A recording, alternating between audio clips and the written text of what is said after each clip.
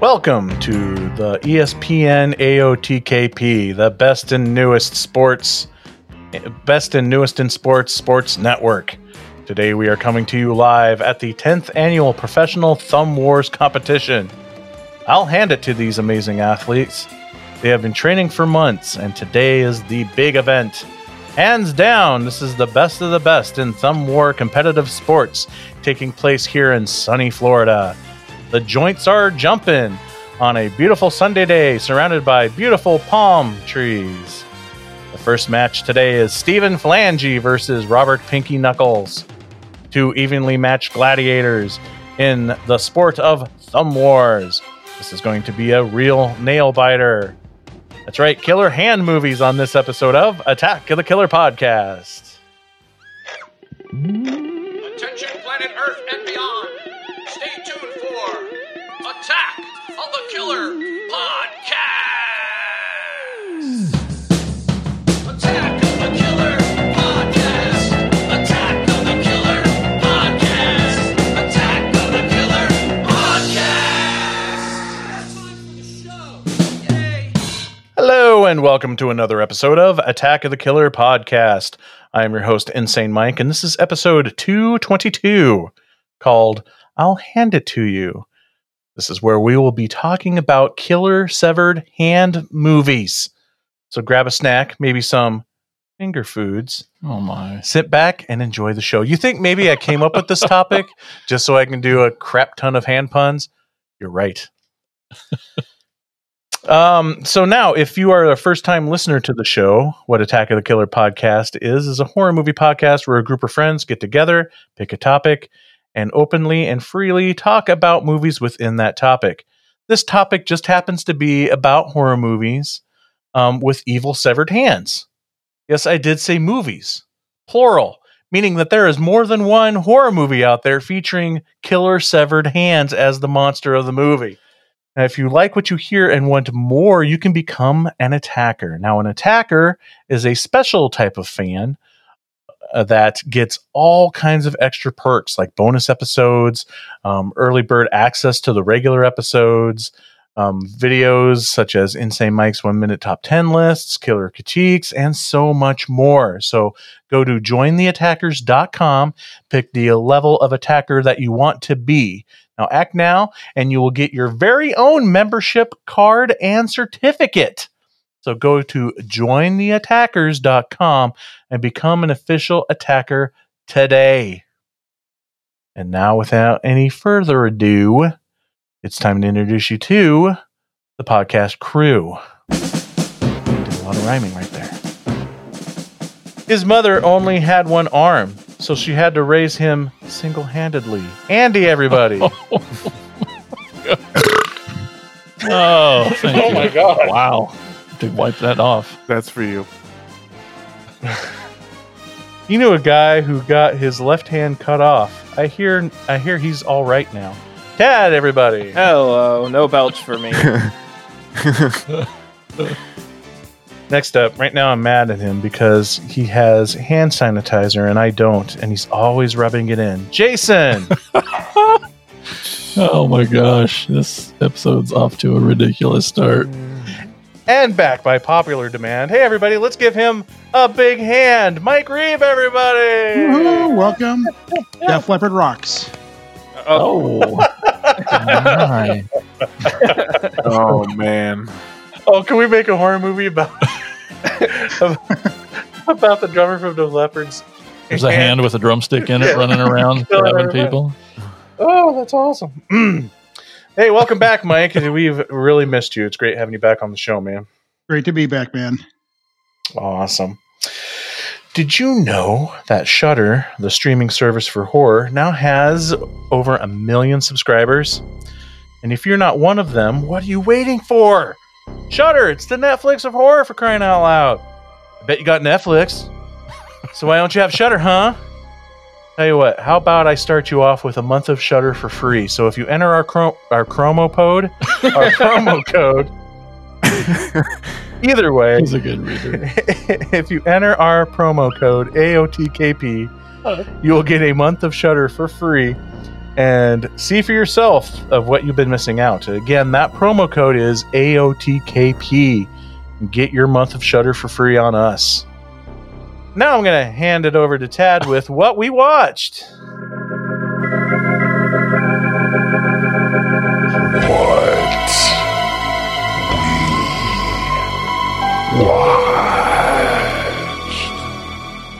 All right, I'm pretty excited for this one because I've watched some great movies since the last time we talked, but I'm going to go over and kick it to Andy first. Andy, what have you watched? Okay. Two of them briefly that I want to touch on that I saw on Shudder. I watched Scare Me and Blood Vessel and liked them a lot both. I know Jason's talked Yay. about Scare Me previously, but Blood Vessel I enjoyed, but the ending is bleak. It's bleak as shit. It made me mad, but I still kind of really like the movie. But check those out. Of a Blu-ray that I just picked up, and I know I'm a little late to the party for this one, but I really enjoyed it. I watched the Wolfman's Got Nards documentary Yay. for Monster Squad. Absolutely loved it. Next one that I saw, and this almost made it to the unwrapping video, but I watched the Elijah Wood version remake of Maniac. Was that Really liked Was that it. your first time? Yes, it was actually. Oh, man. So good. good. Score is awesome. And it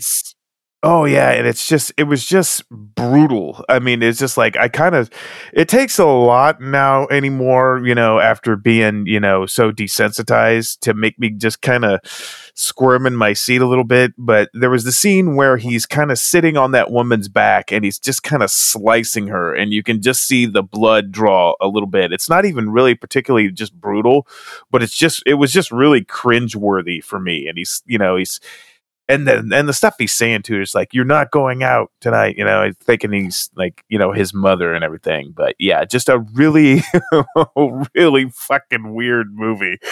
But yeah, I really enjoyed that too. And last one, real quick. Since Psycho is probably it's definitely in my top 3 favorite horror movies of all time.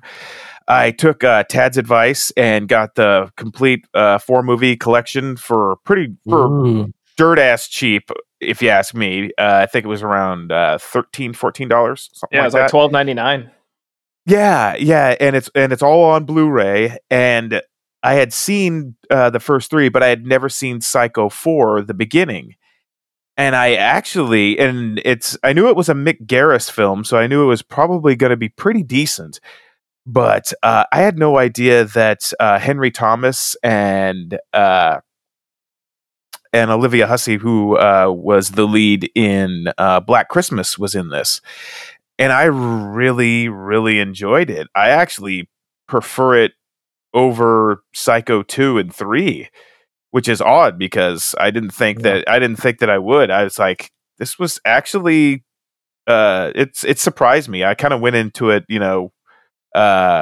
with I had my doubts, but I actually really liked the 4th movie. Have any of you guys seen the 4th Psycho? Or It's been forever, so I definitely need to do a rewatch. I haven't seen Same any thing, of the yeah. sequels or prequels or anything. I bought the set, so I'm anticipating seeing them soon. But You should definitely check them out. I mean, I know 2 is awesome, and 2 is really I would good. really like- Yeah, I need to watch that again. I haven't seen 4 since it came out, but I remember it being my second favorite too. I really liked 4 a lot. I should watch it again now that you got me excited to watch it. But yeah, I mean, I was really kind of stoked for the set. I mean, I would gladly spend $13 just on a very good Psycho Blu-ray, which I didn't have. I only just had it on like VHS and DVD, and I wanted to upgrade.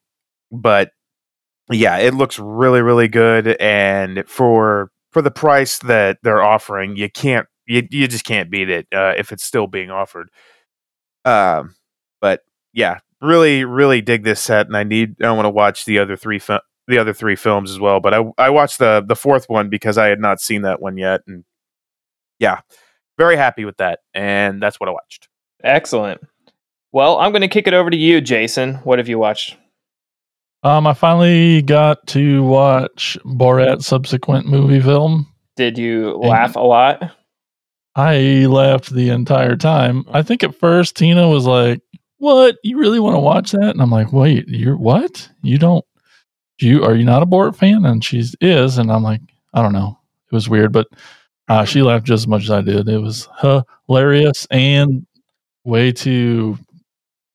I mean, it was a good movie. Yeah, That's the part that his daughter, the actress that plays his daughter, blows Borat, Sacha Baron Cohen out of the water. She's fantastic. I mean, it wasn't just gag scene and then move to another scene. There was a great narrative arc to the whole thing. It was and some pretty really well written. really heartwarming moments when he talks to the old Jewish women is super heartwarming and a little heartbreaking. And then the babysitter that he leaves his daughter with, what a great person. You know, Mhm. just it shows the good and the bad in people. Yes, it does. And so can't recommend that enough. Speaking of our sponsor, Shudder, I watched a Creep Show animated special. Me too. So, Yeah, so me did I. too. Yeah, I did. I forgot to mention that one. Yeah, it was pretty great. What'd you guys think? I really love the one where the girl's on her phone the entire time. I thought that was really creative.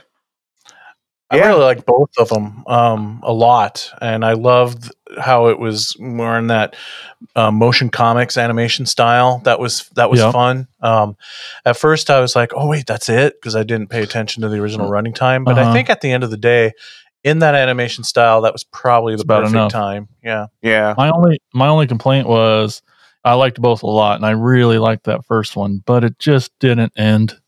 It didn't have an ending. Yeah, it just sort of It aimless. just kind of stopped. I still really kind of liked it, even though. Oh, I like it a lot, and I enjoyed the trip you went on with that dude, and he was great, Yeah. and the story was Kiefer good. It Sutherland. just, and then it just kind of went on, and it just like didn't really have an ending. Well, he That's the part. ran out of things to eat, parts of himself to eat. I know it, but it just didn't. It just stopped and went to the next They one. just announced But no, today it was they're great. doing a Christmas special. Oh, Yeah. cool. And then I haven't seen this in a long time, and I can't remember why I watched it, or maybe it was just something that came on. But the 1990 Night of the Living Dead, Tom Savini. Awesome. Sweet. God, it was good to watch that again. One of Oh, my yeah. favorites. Jeez, that's good. It's the second best Night of the Living Dead. That is Debatable. I don't know if Andy agrees with that. Yeah, it's debatable. Oh, you I do think it's crazy though. rating on Like the wrong side. he went into that, and there's really no like he should not have made a good movie. Like he's got Yeah. his back up against the wall, remaking Absolutely. a Stone Cold classic, and he somehow, as a not a big director, but someone who's known for his special effects, knocked it out of the park. So And I just love how they changed it. Yeah, with the twist in the barber character. Yeah. And it's kind of neat. Yeah. Like, I think I'd like to see more interpretations of remakes like that, where it looks like it's following the exact same path, but you make one little change in a character, really goes different. in a character's arc or whatever, and it completely changes the last half of the movie. And I think I would love that. It's such a cool concept, and I would like to see remakes take more challenges like that instead of, because it's kind of like best of both worlds. Like you're still kind of getting the original film that some people and you still get the same original ending, but it's way different in this one. It's way satisfying, but yet it's the same ending. Yeah. I just wanted to say real quick. Looking back on that film, what I was really kind of impressed with was the range of Tom Towles. Is that how you Towles? Yeah.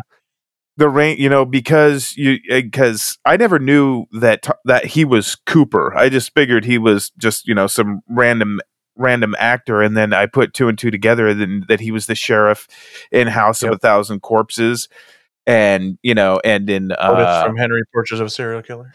yeah, and it's just like, I mean, he's I guess, I mean, he must have changed his voice for each character that he had, but it was just like it was so different, from anything that he ever, that I had saw him, after that.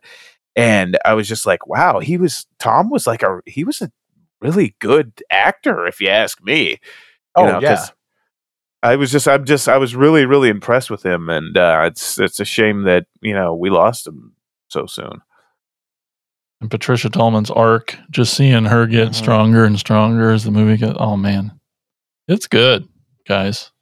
Yeah, and oh man, if you guys ever get a chance, watch it with Savini's director's commentary. It's really cool. He talks a lot about other little changes that he did, some by pure coincidence and accident, like the opening scene in the cemetery was they had planned it for like a really overcast day, kind of gloomy, almost rainy out, kind of setting that tone. But then they went to go shoot it, and it was like a super sunny, bright, happy day, and he decided that to go forward shooting that scene that day and flipping the whole thing around where it's not setting the mood, it's throwing you off because everything seems so sight and bright and happy. Yeah, and this one's also in color, so it's not old and boring. Oh, whatever. Like the original. Oh my God. Ted Turner's in the house. Just kidding. Did you also have got a lot of horror movie alumni in there as well? Not just Bill Tony Moseley, Todd, Tom Towles. Yeah, exactly. Yeah, I was going to say Bill Moseley. The Butler. Is it William Butler? William Butler. Yeah, because he was in Friday the 13th, Part 7, and Texas Chainsaw 3. Yep. Mm-hmm. Yeah. Yep. He did a lot of. He was in I think I think he was in Ghoulies 2. I think he had done a lot, and I think he was also maybe in an episode of Freddy's Dead because for the longest time was like, this is the guy who got killed by all three of the big baddies. So hey, that's right. And then also in that commentary, Savini talks about how like you can pinpoint the moment of Barbara's arc, her change in her character and personality, and it's when she puts on the pants.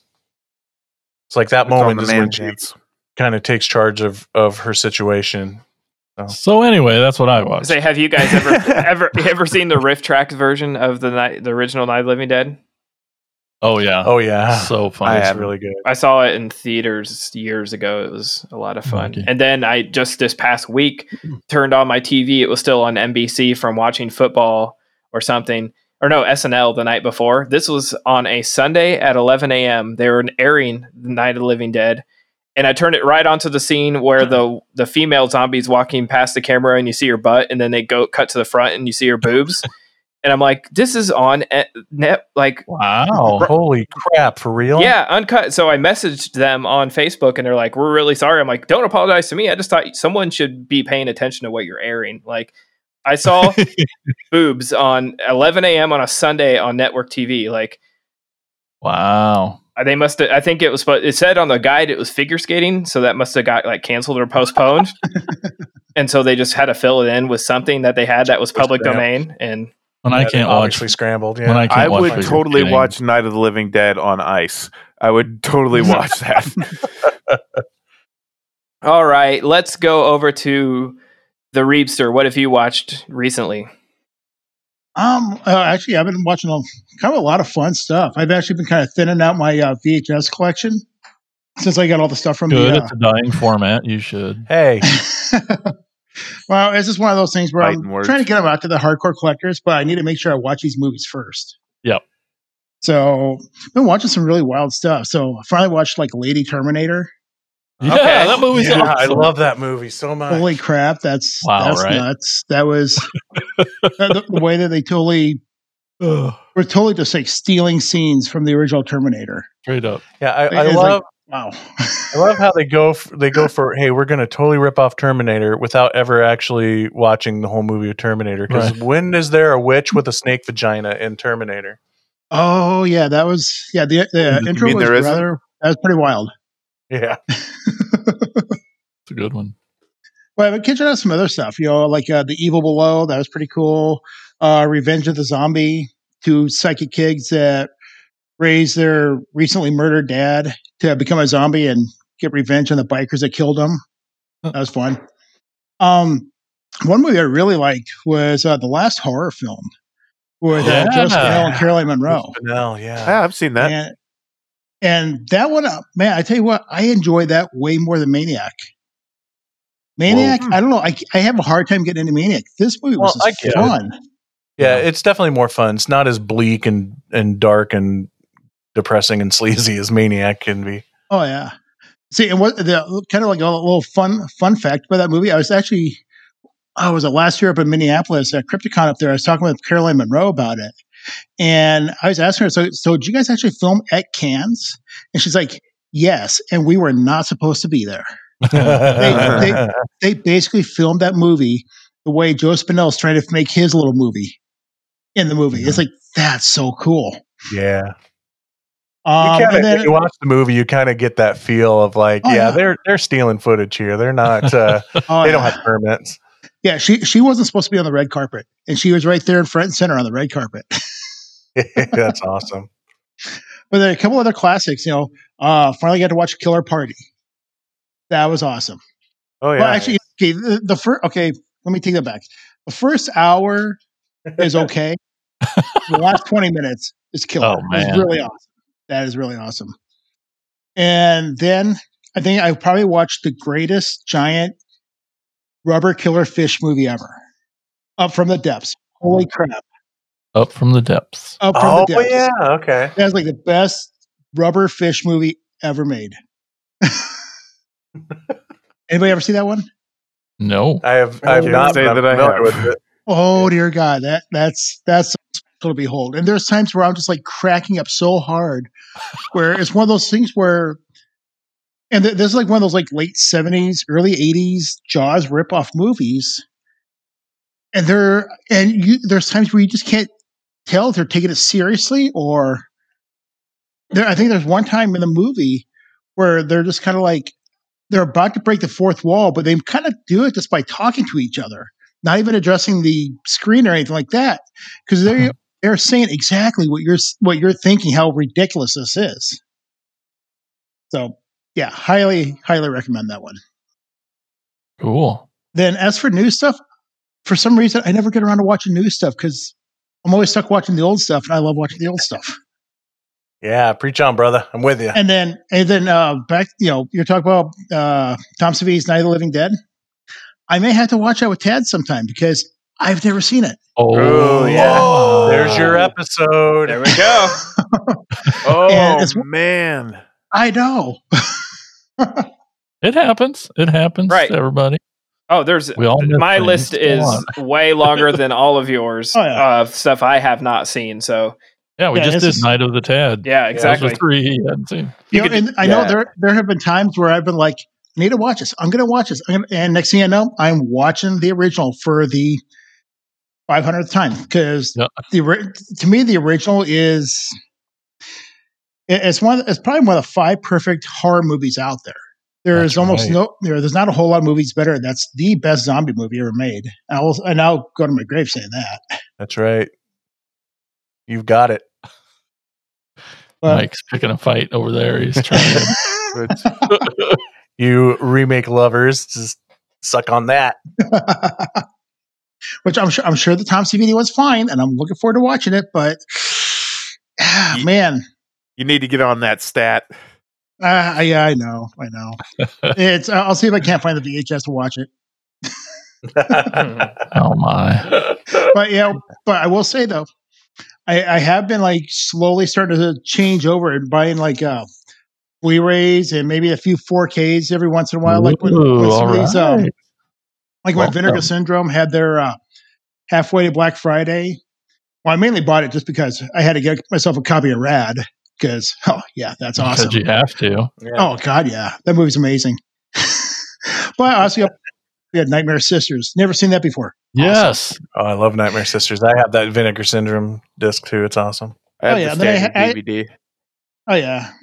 And then I had to get a copy of this one movie that I think you guys all hate anyway, so I won't even mention that. You know what that is.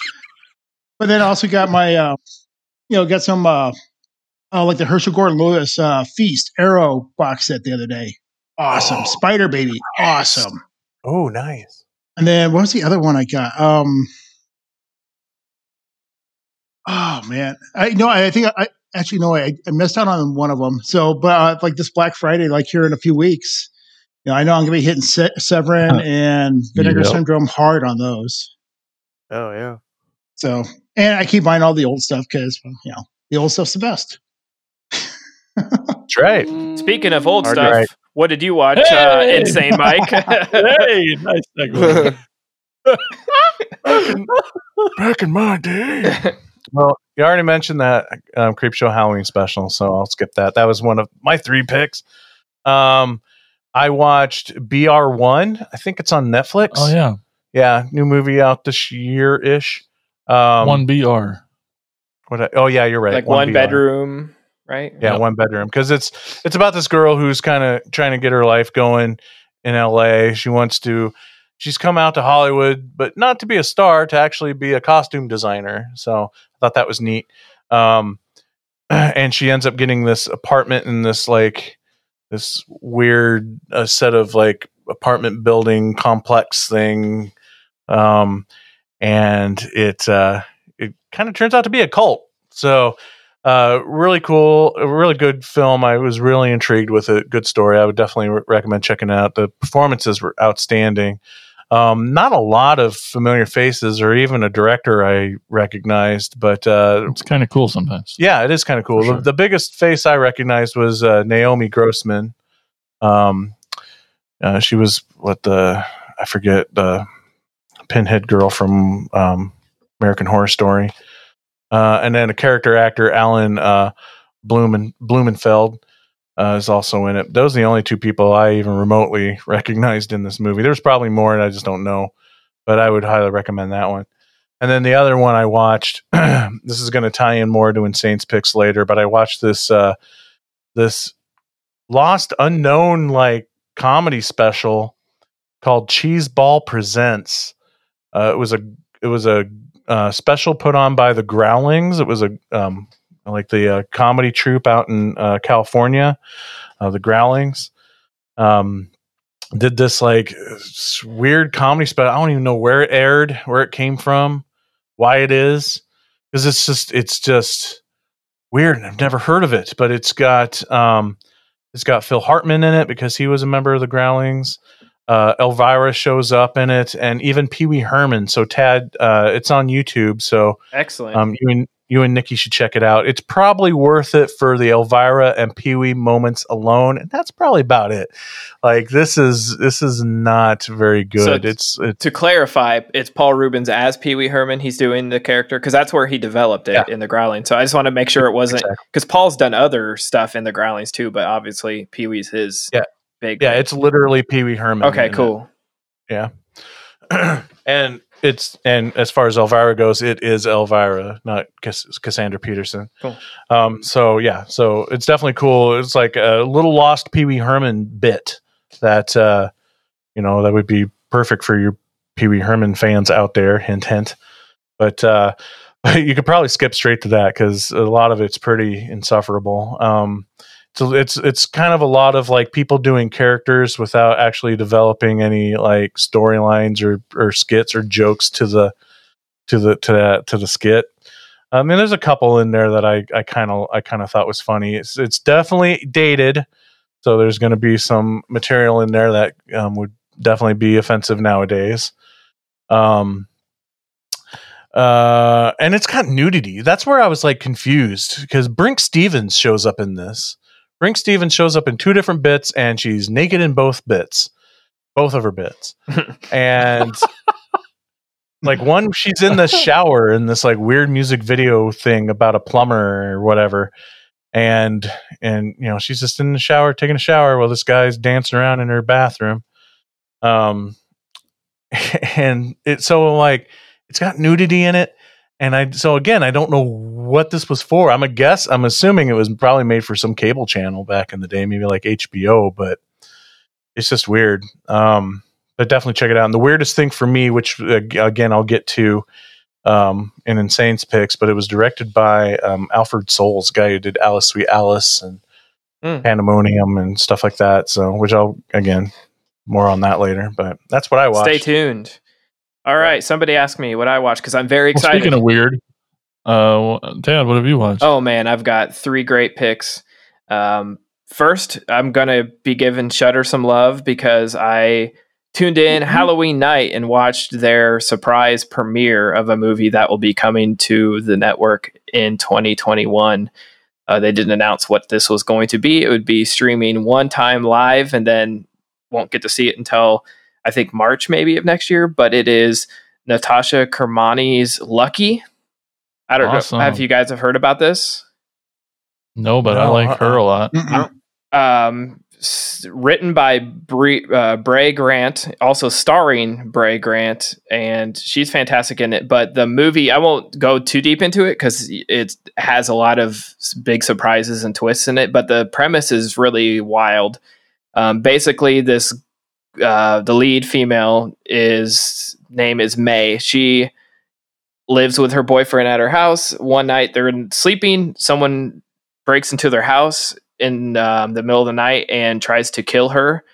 And she fights back and, basically takes him out, knocks him out. But by the time the cops get there, he's escaped. So she files a report. Everything's good, but he's still on the run, right?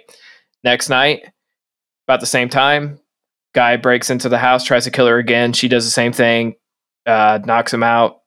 He escapes. Cops come back, tell her, we're going to look for this guy. This happens every night.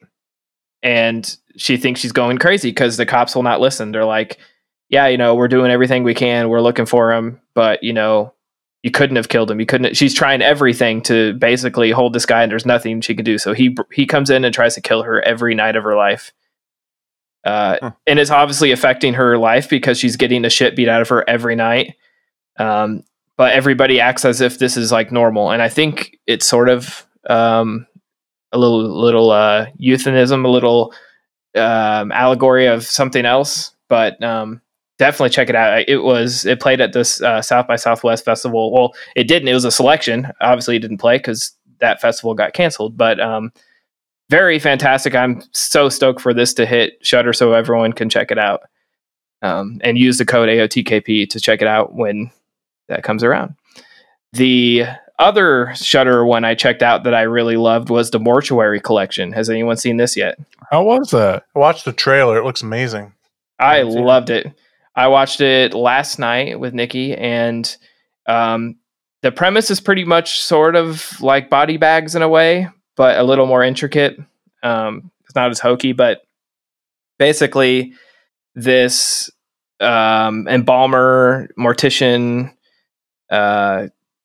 creepy guy played by Clancy Brown plays a mortician at a funeral home, and girl comes to apply for a job, and she steps into his library, and he has all these books, and all the books are the stories of how the people in that mortuary have died.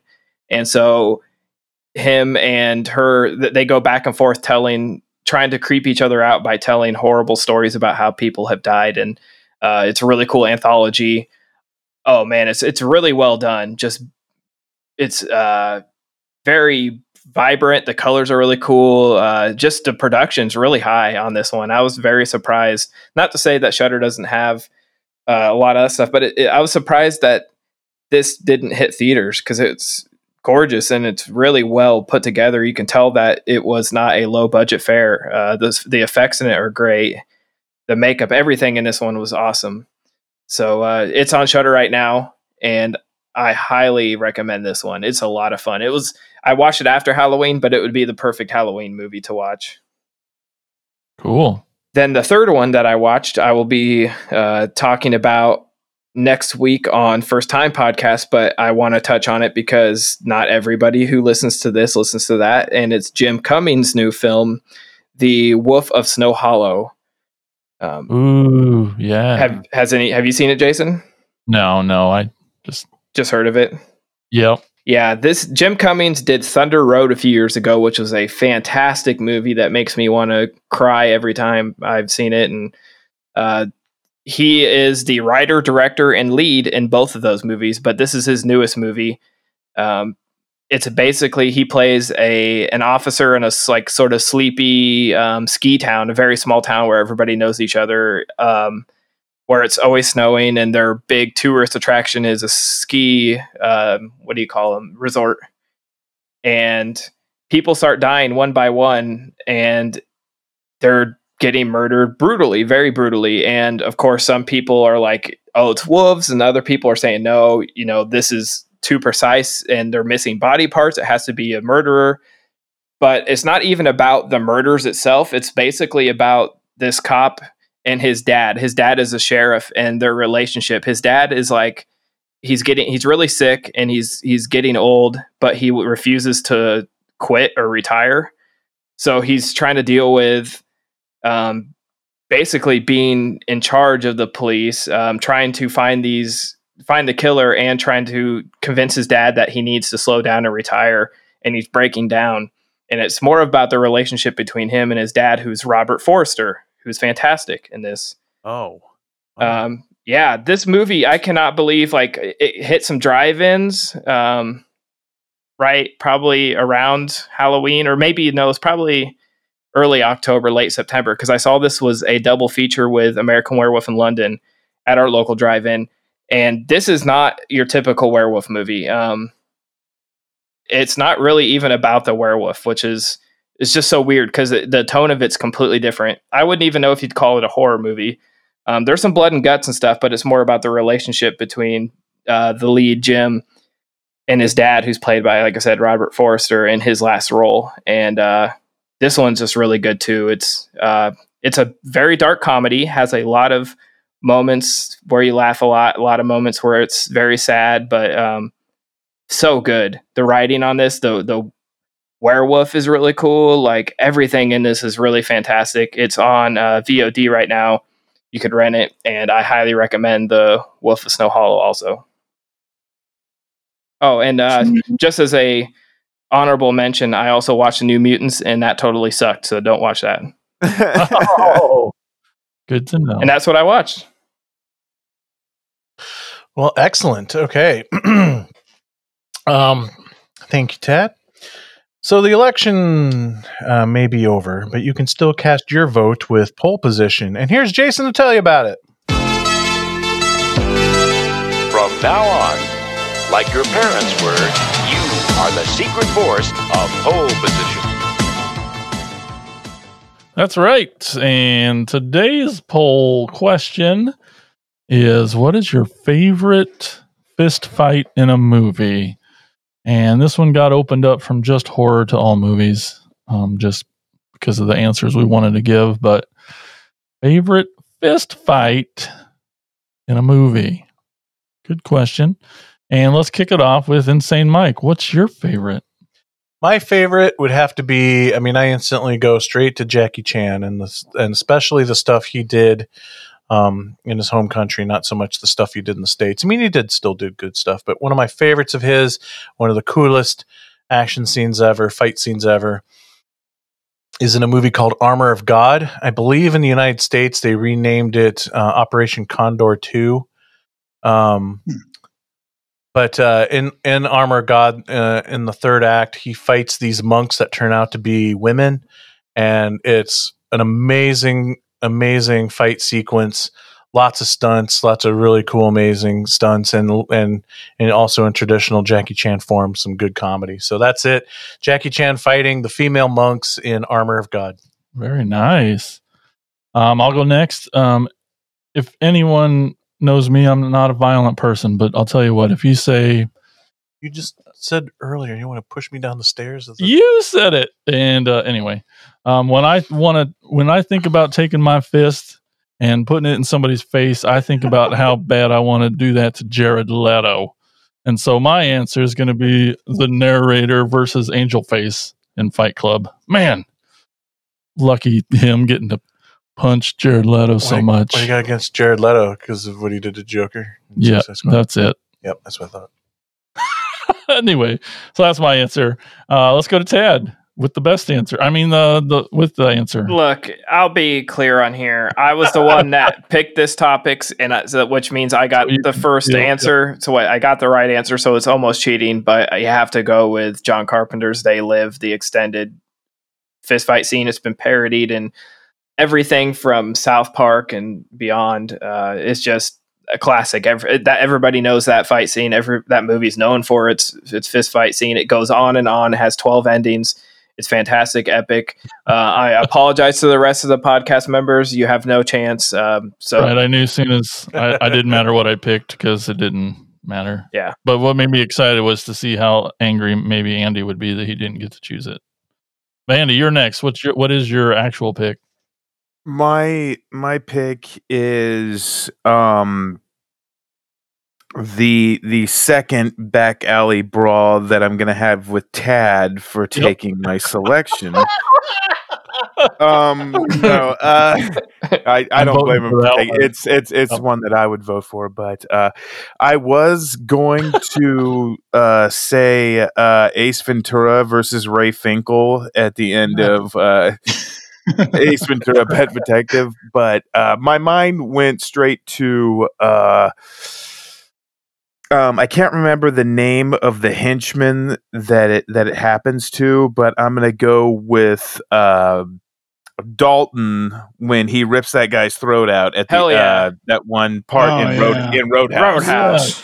So I'm going with Dalton versus Brad Wesley's henchman that he tears his throat out and then puts him in the pond or whatever. That's what I'm going. Awesome. All great answers. Way better. Is that the one where he says, "I fucked guys like you in prison"?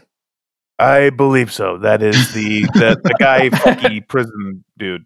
Okay, cool. Just want to make sure. And so sadly, Twitter only lets us have.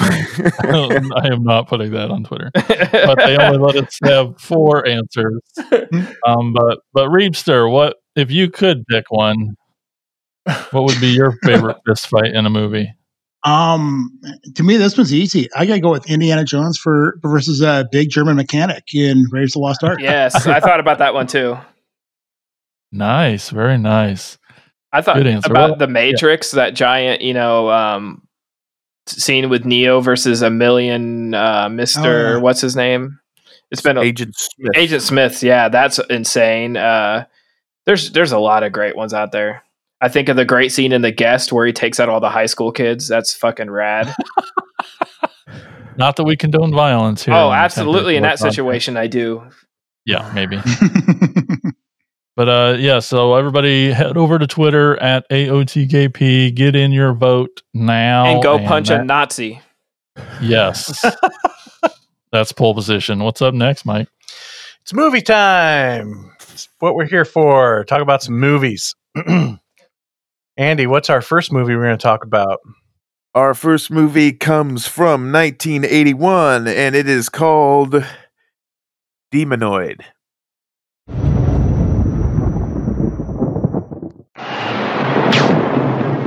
Created by Satan to prey on the living.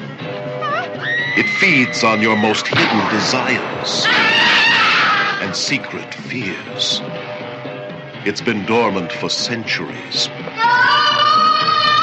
But now, its time has come again. Demonoid, messenger of death. A warning for those who believe. Eternal damnation for those who don't. Demonoid. Is it the last of its kind? Or the first of many to come? By the time you discover the answer, it may already be too late. Demonoid, starring Samantha Eggar. Name of God, don't do it. Stuart Whitman. Death is deliverance. Why must they kill what's already dead? Demonoid, messenger of death.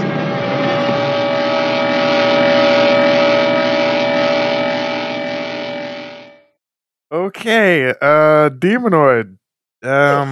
It's messenger of death. It's a movie. Is it? All right, I'll hit you with the summary here. Jennifer Baines visits her husband Mark at a Mexican mine in I'm gonna murder this name, like Guanajuato or whatever, Mexico, it doesn't matter. That he's attempting to reopen, but the miners are hesitant to work there due to an ancient satanic curse. They both go deep into the mine to prove to the workers that there is nothing wrong, but they inadvertently release the demon that possesses people's left hands. And they did that by opening some weird cake mold looking thing that it was in there. The hand in turn forces the possessed to commit murder. The only way to free themselves from its hold is to cut off their own hand, which in turn enables the possessed hand to possess other people by, I don't know, I guess shaking hands with it. I'm just going by what I saw. However, the hand truly wishes to possess the person/people who released it in the first place, which is Jennifer, and it has already killed Mark. Jennifer, who has now asked for help from Father Cunningham, who oversaw the burial of the hand's first victim, which was Jennifer's husband, Mark.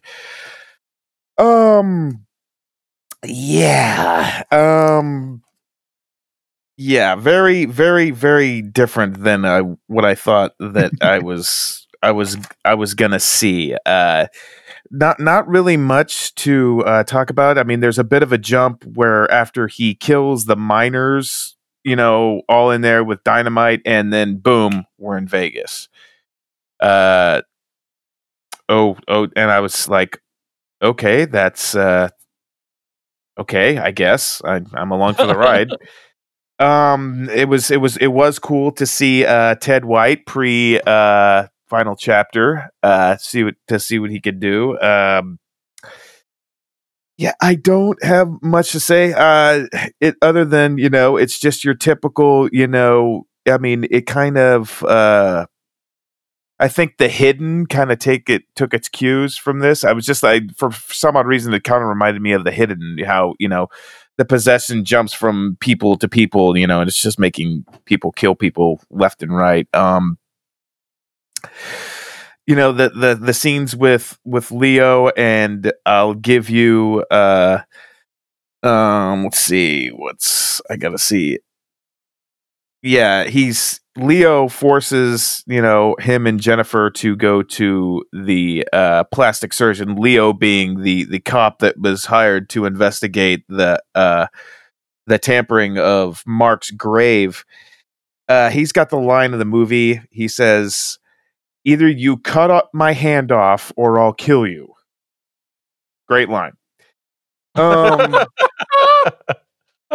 Let's see. The real money shot for the movie for me was when the doctor, who's dressed all in white, takes off in a white Cadillac, and my mind immediately goes to Boss Hog. Like they're having like a Dukes of Hazzard, like an alternate reality Dukes of Hazzard, car chase in this movie where the cops are actually chasing Boss Hog in his Cadillac. Great stuff. Hilarious. Then the cop basically steers into an oncoming car and lets the Cadillac hit him. Okay. When the doctor's hanging on the train and he sticks his arm out and then like willingly lets himself get like battering rammed into a fucking water tower.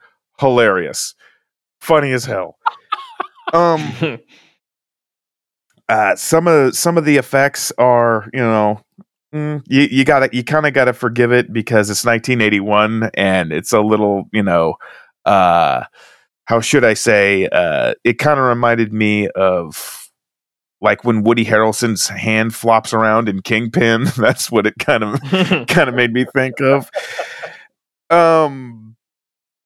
But basically, I mean, the movie kind of goes on and on with that. People are dying and getting killed, and then people are severing their hands, and then they in turn will die. And yeah, just a really, really weird movie with, I guess, a slightly confusing ending where the priest has like an unbelievably good pain tolerance for taking a blowtorch to his hand. So, you know, and he's acting like it's no big deal, you know. I guess the power of Christ compels him. But yeah, not the worst thing I've ever seen, but I was watching a lot of figurative car crashes, you know, literal car crashes on screen, and then I saw like a figurative car crash of a movie, which I guess it worked because I couldn't take my eyes off. I was just like, now what kind of weird shit is going to happen next? Because hands are turning into dust, hands are going back into regular hands, or, you know, they're coming from cake pans, and yeah, really, really weird. But I will say this, I really liked the face crunching, you know, when the hands would grab it, shit. Like, you know, like the total full-fledged Carrie Von Erich, you know, Iron Claw type shit. And and when I'm kind of spoiling the end here, but Jen does die when she goes face first through that coffee table. Great stuff. Love that. So it does have pretty good horror. It does have good death scenes, but it's just it's a fucking weird movie. That, and I also notice, since I am a film dork and we are talking about movies, that the police cars are the same kind of AMC ambassadors that they used in Police Academy. So yeah. Police Academy cars chasing Boss Hogg with a possessed hand. So that's what I would definitely sell this movie on. So anyway, yeah, guys, take off. Dude, there was no need to say spoilers when it came to her face planting into the table, because they show you that shot in the freaking trailer. It's the last shot of the movie, and they have that in the freaking trailer. Yeah, I'll guess. Mike, defend your damn pick. This movie's awesome. I don't hate it. I don't hate it. I mean, it's just very different. Very different. It's just, I think it's just a lot of fun. It's wacky. It's crazy. It's frustrating. First of all, I should just say, make a disclaimer about this particular topic, in that I don't know why people, especially, you know, pre-CGI, and yeah, I said it, would ever attempt to do a movie about a killer hand and that person has to cut off their hand, because nobody can ever do a good looking, you know, arm looking like I'm missing its hand. For some reason, all of a sudden, after they cut off a hand, that arm is now like, you know, a foot longer than it was before, because, you know, there's still really a hand there. And it, you know, there is some really laughable effects that make this movie fun, but I think there's some really effective, cool stuff in this too. Like, if we jump to the end, when the hand is like all decayed looking and stuff, I think that's when the hand stuff looks really, really good. You know, the way they shot the hand, the makeup on the hand, I thought looked really cool. But my favorite itself in the pencil sharpener. What? Doesn't it sharpen its fingers in the pencil sharpener? Not in this movie. In this one too? I was going to say that. Am I in the wrong one? I'm sorry. In the wrong movie. I'm sorry. It's okay. But my favorite scene, I think the most effective scene, and it was like a movie of this caliber to give me one moment to say, how did they do that without actually killing somebody? And that is when the guy lays down on the railroad track and lets the train cut off his hand. I thought that was freaking amazing and awesome. And, you know, kudos to that actor. I hope he got paid well to lay down right next to an on-moving train. I'm sure they did all the safety procedures and followed all the guidelines. Oh yeah, I'd imagine. Yeah, absolutely. But that's just some of the bizarreness that you get. I also really like the scene where with the cop, and he does the awesome line that Andy said. I really like that scene a lot too. I think that also has got some cool effects in it, because you're seeing this doctor use whatever laser drill that is to like start to cut off this guy's hand, and you're seeing like burning, ripping flesh as this, laser's going over the arm, and I thought that looked really good. I thought that I was a little cringeworthy watching that moment. So, and the guy actually sold it like it was painful instead of like instead of the priest with the blowtorch. Yeah, I would totally say all the hand amputations I thought looked actually really pretty good. Like the actual amputations themselves in the movie, those. Like the beginning one at the very beginning where it takes place like 100 years before, they do it afterwards. Like, whoa, cool! Oh, that's awesome! I mean, most of those, and the train and the blowtorch and then the laser cutter. I thought those all looked really pretty good. Yeah, the follow-ups not so much, but the actual amputations themselves, I'm going to give them kudos on those. I thought those looked really good. Yeah, I feel like maybe the movie was built more around those moments. You know what I mean? Because those moments did look really, really good and were the best parts of the movie. Every time somebody was getting their hand cut off, and inventive too. It's not like you're just going around, just randomly, here's a machete and just going to cut off my hand every time. You got somebody, getting run over with a train. You getting the laser surgery thing and.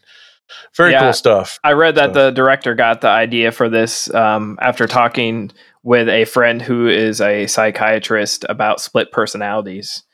And so I can imagine, coming up with some cool scenes where people remove their hands and then building a movie around that. That makes some sense because those are sort of the staples of this. But I thought it was fun. I mean, it's not great by any means. I wouldn't. It's not going to make any lists of mine, but I don't even know if it'd make my severed hand list. But I had a lot of fun watching it. When it kicked off, I was still trying to figure out the tone, and it was at times a little hard to follow. But it's just a sort of gonzo, fun, stupid movie. I don't know if I'd watch it again, but yeah. That was a long pause. I know. I'm like, Mom said, if I don't have anything good to say, don't say anything at all. I actually had a hard time making it through without falling asleep the first time. I had to watch it in parts, to be honest. So the good things I'll say is I liked the effects stuff. I liked the dead bodies and like those really dried out corpses. Those corpses looked really cool there in the beginning. Oh yeah. And in all three of these films, I enjoyed all the hand gags. I thought they were all done pretty well, and it's fun. And then none of that bothered me. Samantha Eggar is good, even if her eyes are too far apart and she's weird looking, but. She's good, and that's where I can't think of anything else good to say because I did not think this movie was fun. I really did not enjoy watching it at all, and I'll never watch it again. I thought Stuart Whitman phoned in his performance and was drunk the whole time. Big time. And it was kind of a waste, and it's like the worst written movie I've ever seen. Like it's just terrible. And then when the editing's even worse, probably than a car crash. That's what you said, Andy, and it's exactly what it is, and it's not fun. And I'm sorry I didn't say something nice, and I have to be the bad guy, but I did not like it. I'm sorry. So you don't want to borrow my Vinegar Syndromes Blu-ray? No, trash. In the trash it goes. No, don't touch it. This movie sucks. Anyway, so I'm trying not to be. I didn't like it. Sorry. I'm sorry. It was very frustrating to watch because it didn't make any damn sense. Hey, but you can watch it on Prime. Is that where we watched it? Yep. So y'all can check it out. It has a total of 31 reviews. That's not many. Yeah. Sorry. I think the worst, the one part about the movie that more than anything else I didn't really care for was the title. It's like Demonoid. It's like what a waste you know what? cool You get a movie called Demonoid. I guess I'm thinking like John Buechler, sleazy, cool demon things. I'm not getting that. So, but for and the that most poster part, and the poster too. Poster's awesome. Yeah. You know, and they kept doing those flashes of like the demon or whatever, you know, just holding up his axe, looking like a rock star for like those 2 frames every so often, which that never really came into play at all. They just flash that in there like every 10 minutes in the movie just to say, don't forget this thing exists, but we're not going to do anything about it. So, but other than that, those little things, I don't know what it is. This movie just kind of struck a little chord with me. I kind of enjoyed it for basically what it was. I mean, heck, if getting a demon hand would make me the greatest craps shooter of all time, you know what? There's worse things. Yeah. I thought that was just like talking about total tonal shift of the movie, which for some reason just, I think maybe it's just because I've been watching so many like these late 70s, early 80s, quote unquote, crappy movies or B movies that I just kind of enjoyed it. And I'm glad you did. I could totally see you like that. Yeah. I can say something else nice about it. It is only 79 minutes long. That's it too. It is short, but Yeah. I think it does drag on in some parts, you know, because it feels longer than 70 some minutes. It's a 79-minute commercial for the G.I. Joe Kung Fu grip. Awesome. So, Jason, what's our next movie? Oh, the next movie we're going to watch is this movie called The Crawling Hand. The Crawling Hand. Someone, please come in. 140,000. Push the red. Oh, Steve, help me. Help me.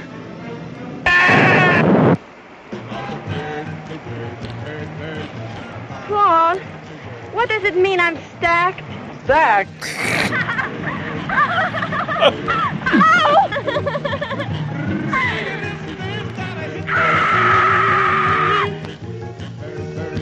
You'll experience a new dimension in motion picture thrills when you see The Crawling Hand.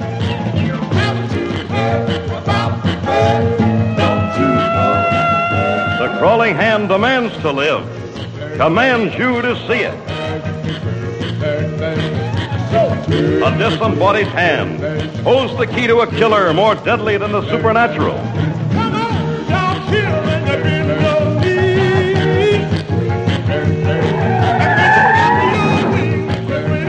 The remains of an astronaut destroyed in space fights for life. A requiem for an astronaut. He's a killer.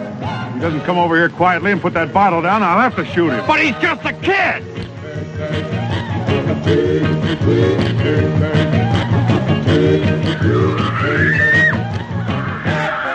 It strikes deadly, silently.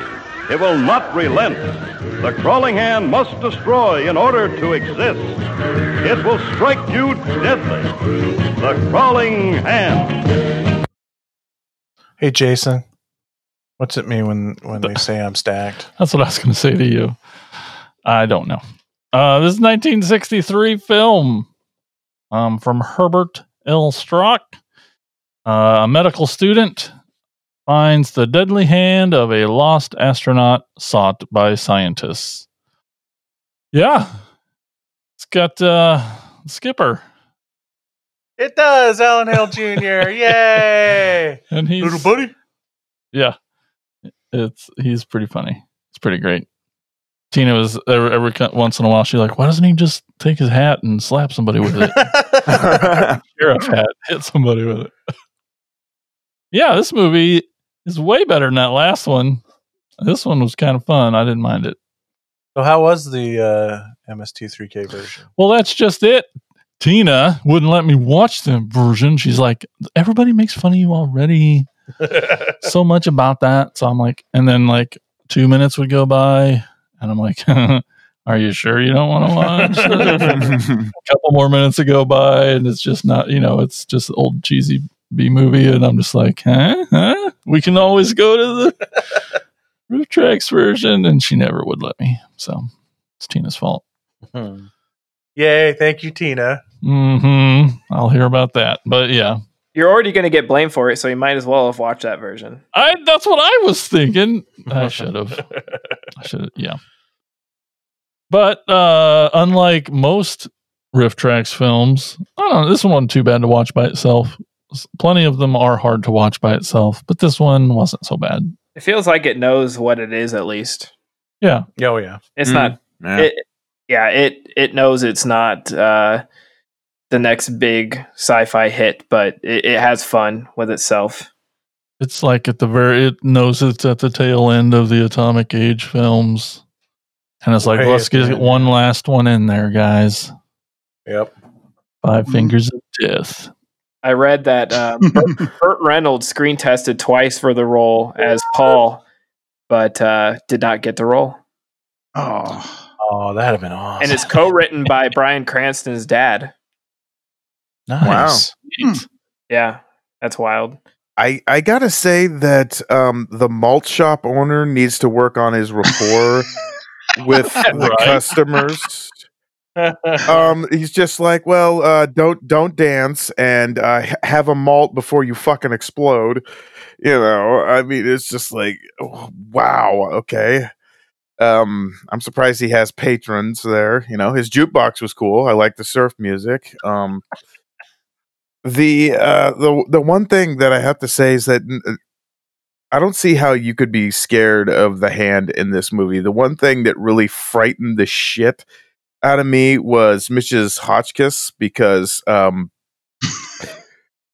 we have a woman popping pills and drinking, and the way she handles a gun would scare the living shit out of me. I mean, she's holding the thing by the barrel, she's throwing it around. It's got a hair trigger, you know. I'm just like, put it what down. the fuck? And yeah, she's slamming. She's got the hammer cocked, and she's slamming this thing down on the counter and shit. I'm just like, never mind the hand. Keep this old bag away from the freaking firearms. Jesus, I was just like, I'd be freaking the hell out. But yeah. Anyway, Evil Hand and Swedish Chicks, and wow, different movie. I tell you what, this movie had so many great one-liners. Just the one-liners through this, what does it mean by stacked or no dancing? And then like a second later, he looks at the girl, no rats. Like, what the hell? Yeah. It's like that just cracked me up. Bringing your pet rat into a restaurant, I get one thing, but no dancing. Come on, it's not allowed. The other thing that just cracked me up though, because it made me think of like all these slashers from the 80s, from any like Friday the 13th movie. All those Friday the 13th movies, the people that drive the ambulances are pieces of shit. And I'm watching this like, holy shit, these guys are picking up a dead body, and they're gonna go see she's got beer. Right? What the? How rude! Like, not only that, but the line was, "These broads always had beer." I was like, "What the hell?" Yikes! These old broads always had beer. Cracked me up. I was like, "I'm glad that this whole thing was going way back, like even 20 years before Friday the 13th." Yeah, it's great that they see a different dead body in there, and they scared and run out of the house. One of them actually has a conscience, though. It's just like, we might want to take him, you know. And the other one's fuck, like I suppose, you know. See, what I don't get though too is like, wait a minute, so the sheriff is going to let this guy stay the night in this house while the dead body is still there? Yeah. Okay, come on, Sheriff Skipper. You got to do better than that, Come on. There's another contradiction. It's just like the malt shop owner says, okay, no dancing, no rats. And he says, well, hurry up and drink, because we're probably all going to be dead tomorrow. Haven't you heard the news? I was just like, well, if we're all going to be dead tomorrow, what the fuck do you give a shit about dancing or rats? And anyway, why do you even care? What an old curmudgeon. I'll die before I let rats in here. I'm going to take that rat with me. Yeah, there was some scenes I saw that like 1 second it's a left hand and the next it's a right hand. Did anyone else notice that? No. I don't know if it was the camera, like they switched the... Got switched? Yeah, or if they actually just somehow did it, but I noticed that a few times.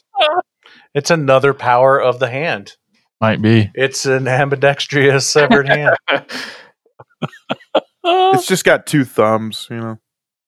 There you go. I enjoyed I enjoyed the surf music. I love surf music, and I love this Absolutely time in history. So it's always cool to just see things set in this time. But it was what it was. I mean, there's 100 movies just like this. Obviously, not with a severed hand, but just has the same sort of feeling of that B monster movie.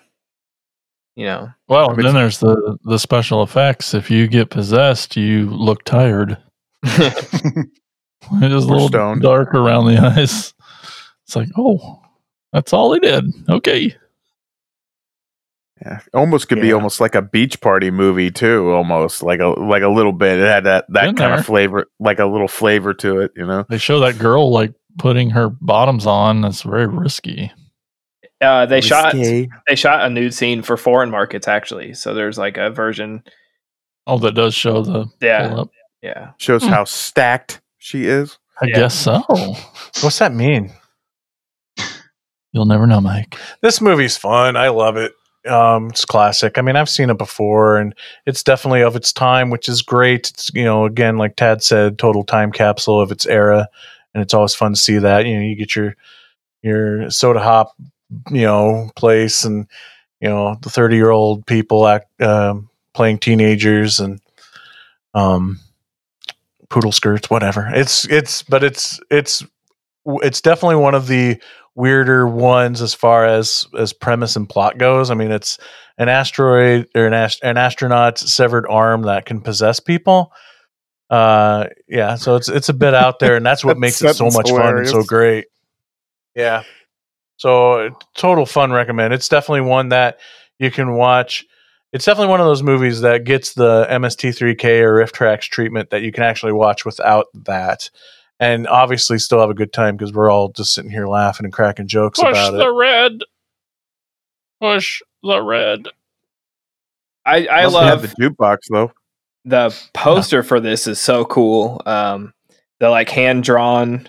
Sorry for the pun. The hand drawn astronaut arm looks really rad, and then the title treatment they use the eye and crawling is a hand.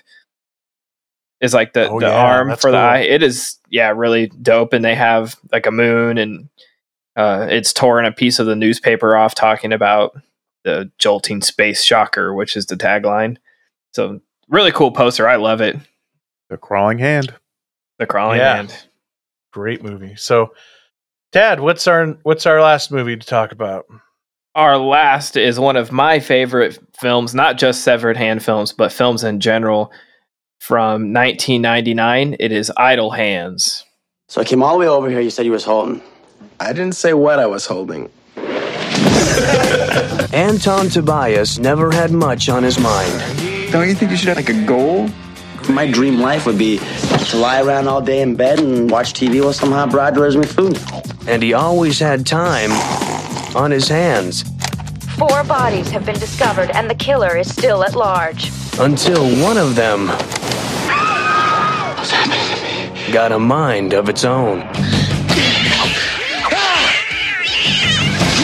I have no control over my hand. It makes me do things I don't want it to do. Aren't you a little old for Ding Dong Ditch? Sorry about your bush. I'm gonna call 911. What's the number? I'm not the killer. Okay. I mean, if OJ could get off, then I'm sure. You there? Now, his hand won't stop. I don't want to hurt you. Don't! Ew, that's disgusting. His friends won't die. Dead. Undead, actually. There was this big bright white light at the end of a long tunnel. So what happened? We were like, forget that, man. It's too far. And the only way to stop it... Idle hands are the devil's playpen, so I'll keep my hands occupied, right? ...is to keep it busy. Freeze! Drop the knitting needles. That's probably not a good idea. Put him down! Cuff me! Put those needles down, young man! Down! Cuff me! Columbia Pictures presents... The police have no leads, and the killer is still out there. You scream like a girl. The comedy. Careful, it's on kind of loose. That's really starting to get on my nerves. That dares to give scary movies... Hey! Look at me! in the face! The backhand. What you doing, man? That's my dad. Come on. CPR, man. I saw him Baywatch. Did you lose something there, bud? Idle hands. The touching story of a boy and his hand. You're kinky. Fly for a white guy. All right. This one, like I said, came out in 1999, and I'm going to gush about this one because it came out right at the perfect time for me. It hit when I was in 8th grade. The immature stoner humor was right up my alley. This was me and my friends. Follows Devon Sawa, who plays Anton. He's your typical stoner who slacks off, stays at home, eats too much, and smokes weed, hangs out with his friends. Mick and P-Nub, who are played by Seth Green and Eldon Henson. He has a crush on the neighbor girl, Jessica Alba, who doesn't. And he wakes up one morning and realizes that his hand is possessed and has killed his parents and kills his friends and starts killing everybody. So he does what we would all do. He cuts off the hand, Ash style, and now the hand is on the loose and is murdering everybody in town. So they have to save the day and save the girls at the high school dance. Just so damn funny. Vivica Fox plays the woman who's after the hand, who knows all the lore and introduces us to why this hand is doing what it's doing. Fred Willard is in a small role playing Anton's dad, and he's awesome in everything. We miss him a lot. Just a fun movie. It takes place during Halloween, has nudity. It's a stoner comedy. Awesome gore. I love Seth Green. I love Devon Sawa. Man, what else can I say? I mean, it has The Offspring, has a great soundtrack. Mm-hmm. This is so much fun. I love this movie. I've seen it a million times, and I'll watch it another million. Yeah, Tad, I actually got to see this in the theater. That's what happens when you're of age. Yeah. I probably saw this on VHS, I think, a lot of times on VHS. I too love this movie. Love it, love it, love it. And it's still, it's been a while since I've watched it, but when it first came out on DVD, I watched it several times. And even rewatching it for this episode, I'm still laughing at stuff. It's so funny. The writing of this movie is completely in my style of comedy. All the gags that it does with the horror elements, I find hilarious. The fact that the two stoner guys get killed and come back as zombies, not for some any supernatural reason, just because they were too lazy to follow the bright light to heaven. Yep. I think that's hilarious. That is it's so inventive and funny.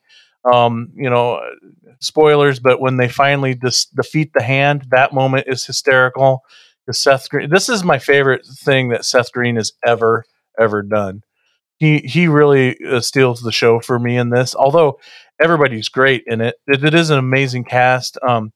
Devon Sawa, he came onto my radar because of this movie. It's too bad he kind of fell off everybody's radar not too long after this movie. But his physical comedy in this, when he is on the couch fighting with his hand with the remote control and then throwing the cat out the window. Oh man. Is like, poor that's Bones. Yeah. That is Bruce Campbell level of physical comedy right there. Like, absolutely. It's not only funny, but you are believing that he has a possessed hand. The hand has a mind of its own. And that's not an easy task. So, as a performer, so it's so good. I'm so impressed with that. And all the hand effects are great. The makeup on the hand is really creepy and terrifying, especially it's this movie, Andy, where he puts the fingers in the pencil sharpener. and you know what's wild about that? The hand is played by Christopher Hart, the same actor who did It in the Addams Family movies, the new ones. Gosh. Yeah, it's actually the actor who did It, like at the same hand actor. What the fuck? Well, there's a guy who just does that. Like he's a magician. Yeah, it's Thing, not It. But yeah, sorry, that's okay. I just didn't want people out there in podcast land screaming at us. Brian will anyways, but that's okay. That's true. But everybody, Jack Noseworthy as Randy, the heavy metal guy in the Ford. Yeah. He stole the Ford. Everybody had that neighbor, like it was the older dude in the neighborhood who knew all the younger kids, and they all went to him for like advice about girls, or went to him for some weed, or if you needed to pick up some beer, like give this guy $20 and he'll get you some. And apparently he has Shout at the Devil on repeat in his truck. That truck can only play something like that, okay? I think the single was stuck in his tape deck or something. There you go. Every time the truck is in the movie, Shout of the Devil's playing. Yeah, this is so much fun, man. Yeah, even what little we get of Fred Willard, like you said, he's also great in it. And, and he's playing it straight. This isn't a moment where he's doing something super goofy. And another thing, aspect of this movie that I really like is the attention to detail of the sort of the horror moments. It's very, like, the opening of the movie is very Argento-y in its like color design and its lighting design, because it's a lot of like Suspiria greens and reds illuminating. And to me, this is a movie that is totally Halloween for me. This could be definitely a Halloween movie I would watch every year, because the atmosphere throughout this whole movie, the way it's shot, the way it's lit, and its choices, which are very, very specific in those choices, just really make me feel Halloween. I think that's why I like movies with a lot of crazy lighting, like red gels and green gels and whatnot. But that opening scene, which is kind of supposed to be more of the horror before we really get the comedy, and then that's where we get Fred Willard in his moments, which still, even though he's in the movie for so little and doesn't get a ton to do, still scene stealing as well. Vivica Fox is great. It even has oh gosh, help me out here. People Under the Stairs guy. Sean Whalen. As a cop. Yeah, as a cop. Yeah, Roach. Yeah, Roach, thank you. Seeing him show up in this movie, I'm like, oh my God, Penub, I can never remember his name, but he's always great and everything, and he is also really, really funny. You don't see him do a lot of comedy where he is a comic relief character, but him and Seth Green paired up was like there had to be some amazing chemistry and going on behind the scenes of this movie, because you're sold that these guys are like best buds that just sit around and smoke pot all the time and watch TV. Right. When they're sitting there sort of riffing, like but they're still alive, and Anton sneaks into the basement and they're riffing on him for having a crush on Molly. It's so funny just because they bounce off each other. So, I mean, we heard it in the trailer when he's like, on these nuts, and are you holding? Yeah, holding these nuts. And just... They are the perfect, they are so believable as best friends and stoners. And even in death, when the scene where they come back to life is so fucking funny. When Anton's burying them in the backyard and they wake back up, and how they're still trying to score with the girls at the dance. When they're eating in the kitchen and the burrito's going through his neck and he has to, it's so God. Yeah, and they duct tape it up. It's so gross, but it's so fucking funny. God, like everything about this, like I said, I have nothing bad to say about it. It is so much fun. When they show up at the burritos, and they open the microwave and let the hand out, because the hand was in the microwave and it got cooked. So there's like gore everywhere, and the hand flies out the window and they're like, gross. And then they just throw the burritos in the microwave anyway. They argue over it like, well, I didn't make the mess. I'm not cleaning it. When Seth Green goes, let's just clean the whole fucking house. Yeah. I feel so ashamed because this is actually a first time watch for me. Oh, nice. Cool. And what the crazy thing is, and this came out, and I would have been ecstatic to see this back in 1999. You want to know why? Because P-Nub and Mick, that was me in 1999. I was stoned in somebody's basement. That's what I did on a daily basis in 1999. I barely remember 1999. Okay. So, I mean, this would have resonated, no pun intended, with me, very much so. And I really had a fun time with this. Like you guys, everything you guys have touched on is totally on point with me as well. Loved the I can't remember her name, but the sort of the Tamara Glenn Halloween 5 ripoff chick. What was her name? The one that was with Peanut. Dressed as a devil. Yeah. Yeah. Tanya. Oh yeah, Tanya with the whip, spiraling up the ventilation shaft, and then it just drags her back up there and just rips her to pieces. That was great. I thought that was really, really creative.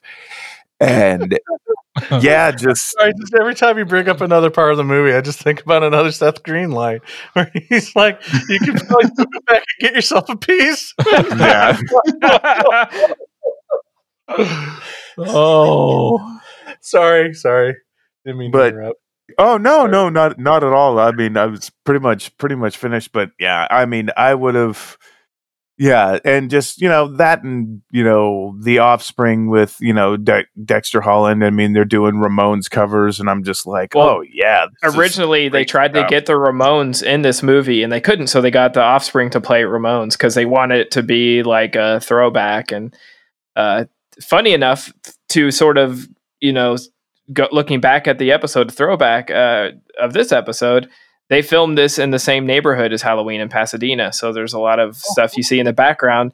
And there's this part where they're watching Night of the Living Dead and Dawn of the Dead, which we talked about earlier. But just little tiny details in this movie. Every time I watch it, I sort of forget about them. Like when the hand is turning the channel and he's fighting with it, and it's turning on stuff with hands and on the TV, and then he grabs it with his other hand and turns the channel. And when he's about ready to get laid with Molly, he like ties his own hand up to the post, and she's like, "Oh, you're kinky." It's so much fun, man. Yeah, such a blast. I gotta say, this is my first time as well. Yes. Oh wow. Well, because one of those like back in the day, I saw the previews for it, and I just kind of dismissed it. Then I looked at my wife. I was like, "Man, we should have seen this movie. We would have loved this way back then." So I watching it for the first time the other night. Enjoyed every second of it. The movie was an absolute blast. What really got me was like all the little things. When I first started off though, it was like that opening scene where you see his mother get dragged out of bed and you see the blood splatter out. It's like, oh, I'm in for something a little bit different here, which kind of threw me off a little bit. And I watch this and I'm laughing. But there's so many times where I'm like, oh shit, that was nuts, Yeah. But like the little things, where you're talking about, okay, whenever you see the truck, you always hear shout at the devil. But like even after like Tanya gets like brought up into the fan and everything like that, as they're still crawling through, you still hear this dink, dink, dink of one of her body parts is hitting a wall back there still, and you just hear that in the background. It's like, ah. But then also blew me away. He's like, man, there are some really mean scenes in that movie. Again, the Tanya scene. I mean, that's a straight up mean scene. Yeah. Yep. But yeah, I mean, everybody that's in this movie is just awesome. I mean, it was awesome seeing Vivica Fox do a role like this, where she's kind of badass, but funny too, and everything. I was like, that was kind of cool. Yeah. The music. Yeah. Okay. I remember all that music. That music was all great. This movie probably would have come out when I was 25. So it's like one of those where I don't know if maybe I was just on the cusp of just past it a little bit for me. But like I said, watching it, it's like, oh yeah, I really missed out on something really awesome here. I love the scene when he is trying to get his neighbor sort of information from him, and he's not listening. So he like breaks into or runs into the fast food restaurant and steals the vest and the hat. He's talking to him through the drive-through, and there's like the knives cutting up the onions, and he's trying to like not grab the knife and showing all the sharp stuff, the fryers and stuff in his hand. He just dips it into like the ground beef, and he throws the meal out the window, and the guy's like, asshole. Yeah, like asshole. It's so like you said, that physical comedy. It's like slapstick. It's so good, and like I remember when I first saw this, I thought, man. I don't know if they completely just someone watched Evil Dead 2 and thought, what if Ash was high? Or what they did, but it works. It's not like it's good enough that it's not ripping it off. It's its own thing, but obviously inspired by it. I mean, that Three Stooges shit will always work, if you ask me. Yeah. Oh yeah, for sure. Yeah, there's definitely, you could tell this is made by somebody who has a love for the genre, you know, and where it's really funny and really satirical of the genre without really making fun of it, which I think is a plus as well, which I think it resonates with horror fans in that regard. But that scene you were talking about, Tad, did you know Kyle Gass is in there somewhere? He works at the fast food place. Yeah. Yeah, I did not know that till just now, and I was looking at the cast list here on IMDb. Yeah, the director Rodman Flender directed Leprechaun 2, and he also directed The Unborn. Then he directed just a bunch of TV stuff around that time: Dawson's Creek, Party of Five, Arliss, Gilmore Girls, The OC, and then he went on to do bigger things like The Office. But he's mostly a TV director. He's still working. He did some of the Scream TV series and stuff. Oh, but cool. You know, he was actually at Panic Fest this last year for was he? Was it Eat Love Brains? That's awesome. Because he was showing his movie there, and talk about lost opportunity for me. Having never seen this movie, it's like shit, man. I would have been gushing all over about this movie to him. Yeah. Me too. Oh my god. There is one little thing though that really kind of got me a little bit though. And again, I think it's kind of like an age type thing. So, you know, because I'm watching the movie and it's like, okay, I love everybody in this. Sweet. Jessica Alba's in this. She's hot. She's awesome. She's everything. And then so I'm watching it, and at the end, you know, she's pretty much like in bra and panties and everything like that at the end. And so then, you know, kind of, hey, this is probably like early in her career, kind of see what all she's done and everything. Like, this came out in 99. It's like, okay. And then it's like, wait a minute. She's born in 81. This was probably made in 98. Oh man, she was 17 when she did this.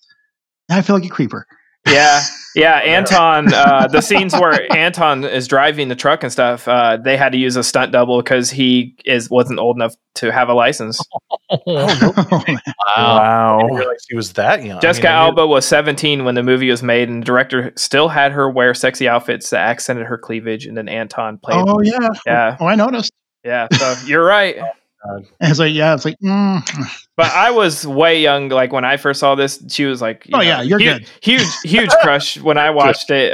Like I said, I was in the 8th grade, so I wasn't in high school yet when this came out. And this movie's so funny. I guess I've heard that it was delayed because I read it was delayed because of the Columbine massacre. They were after a kid kills his parents and then a hand goes to school and murders people. They pushed it back a little bit. Yeah, I did. I remember reading about that too.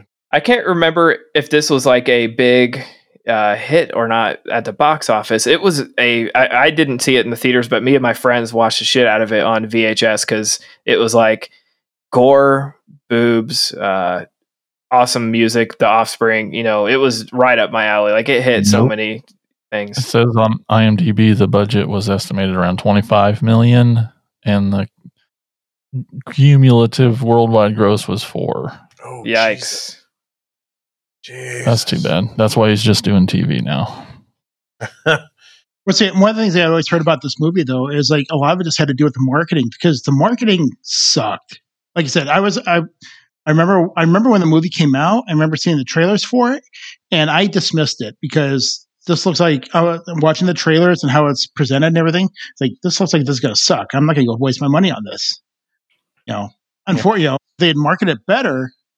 Yeah, this probably would have worked out a lot. This probably would have done it way better.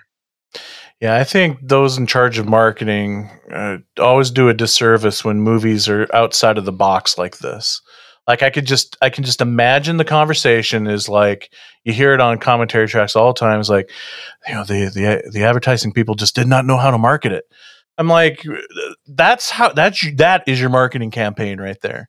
The fact that this is not anything else you're going to see in the theater that year. It's not going to be some cookie cutter horror film or even some cookie cutter comedy. That is your advertising campaign. You know, you're getting to see something different for once. Go see it. Tad, tell me this is playing at your birthday party. I want to watch this with you. I wish. I mean, there's just so many weird things. Like, I just am now looking at the trivia, and I guess Tom DeLonge from Blink-182 is working at the fast food restaurant too. Just wild stuff. Like, I've seen this, like I said, probably a dozen times, and I don't remember. I just watched it the other day. I don't remember seeing him in this. But man, so much fun. And it used to pop up on cable every once in a while, but it felt like one of those movies, and it makes sense now knowing how much it made, that I would always, like, I assumed everyone had seen it. When I asked people, they're like, oh, I've never seen it. I'm like, what? You got to watch this. And I'm so glad that two of us had never, this is a first time watch for you guys, and I'm glad that you both enjoyed it. Yeah, I really liked it. And did Scream do a new one of this? Yeah, Justin, I believe, did some of the features. Justin Beam did special features. Yeah, I've been trying to track it down, actually, because I was using this episode as an excuse, and it sold out on Amazon and Target, so I'm still going to find it somewhere, but I need to pick it up because I just have the old DVD. I don't even have the Blu-ray, so. Again, this was a VHS that I watched. Nice. But I still love Devon Sawa. He's very active on social media, and if you tweet at him, I've had several back and forth conversations about UFC with him. He's a very funny, nice, open dude that talks to his fans all the time. And growing up with an older sister who had his posters all over the walls, that was a thing. It was like JTT and Devon Sawa, and yeah. Yeah, I don't know. Maybe it was the projects he picked or something, because like he's done some really awesome stuff that I like, but I also know he was a Teen Beat poster child there in the early part of his career. Right, and then he sort of had a little weird comeback. I mean, obviously with Final Destination, but yeah, that's what I'm saying. Like he's picking projects that, or he's in films that doesn't necessarily fit your Teen Beat fan base, I guess is what I'm saying. Stuff like SLC Punk, which I love him in that, and like he was also Stan. Yeah, as I was going to say, Stan in the Eminem. Yeah. But I can't believe, like, in my mind, I was thinking, like, there was a bigger gap between this and Final Destination. It was the next year. Like, it is like this little window stuff. And then he did the Stan thing at the same year as he did Final Destination. So that's only a year. It feels like because he cut off his hair, he just seemed like he was 5 years older. I thought he had a great comeback last year, though, with The Fanatic. He was really, really good. He was fantastic in that, actually, for a movie directed by Fred Durst. Like, he's way better than they should be. He's a great actor. It's just he just has maybe it's a tough time getting cast in things because he's Devon Sawa and people recognize him. I also thought the work that he did with the dog in this film was actually pretty damn funny too. Oh yeah, I love it. The dog was just so obedient, and it's like that's like a damn good, animal actor. That moment when they're under the covers and that dog has that look. Oh yes, the dog has the same worried look on his face than Devon does. Oh, it's so adorable. I was like awing the entire time. Yep, great stuff. Great stuff. And even though I'm like completely against, I absolutely hate when animals die in movies. When he throws the cat, it's so like Looney Tunes that it's not. It's more funny than it is like bad. Like it's so stupid that it's funny. It's very obvious. It's so fake. Like, you know what I mean? I'm glad to hear you say that because I die laughing every time. So funny. I just assume that the cat has 9 lives in this movie. So the cat was fine. It's totally fine. Oh yeah. Yeah. Bones is okay. He's okay. Well, we never do see. We can assume that. Right. Well, he doesn't want to go back in the house. He threw him about 50 yards. Gone. And apparently he landed in a bush. So, There's obviously no pet food in the house, we learn. Yeah, I love that. Mom, we're at a dog fed. I think maybe the first time I saw this, I was a little confused of the time frame of this, but apparently, especially rewatching it this time, I realized like it's like days later before he realizes his parents. We're talking days, not just at first it just seems like it's the next day, and I'm like, what? you're out of food and dog food literally the next day. But no, it's been days. Oh, It's been several stoners. days. Yeah. All right. So there you have it, folks. Those are the films we handpicked for this episode. Oh. There's still more Attack of the Killer podcast to come. But first, we're going to take a short break to hear a promo about our podcast network, the Prescribed Films Podcast Network. You can check out such great shows as Bigfoot for Breakfast, the Gore Lords Horror Podcast, First Time Podcast, Beauty and the Scream, Unsung Horrors, Podcast in the Crypt. And you should definitely check out the newest My Bleeding Ears episode, because why, Jason? Well, that's because you and I were on there and we got to talk about our movie. It was the movie of the week for My Bleeding Ears. Should be called My Bleeding Eyes. Hey, that's... Whoa. Come on, that's a good one. It's good. Yeah, we talk about Collapse. It's a really good time. Thanks for having us on, Larry. Yes, thanks, Larry. All right, so check out that show and all the other shows on thepfpn.com. We'll be back, and when we do come back, it's going to be segments time. So we will be right back.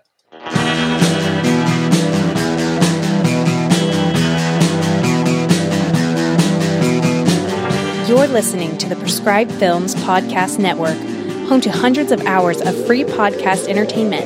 The shows on this network all have a common goal: providing you with the best discussions about movies and other forms of entertainment media. The PFPN hopes to fill your earholes with audio joy. Visit our website with links to all the other amazing shows at www.thepfpn.com. Thanks for listening.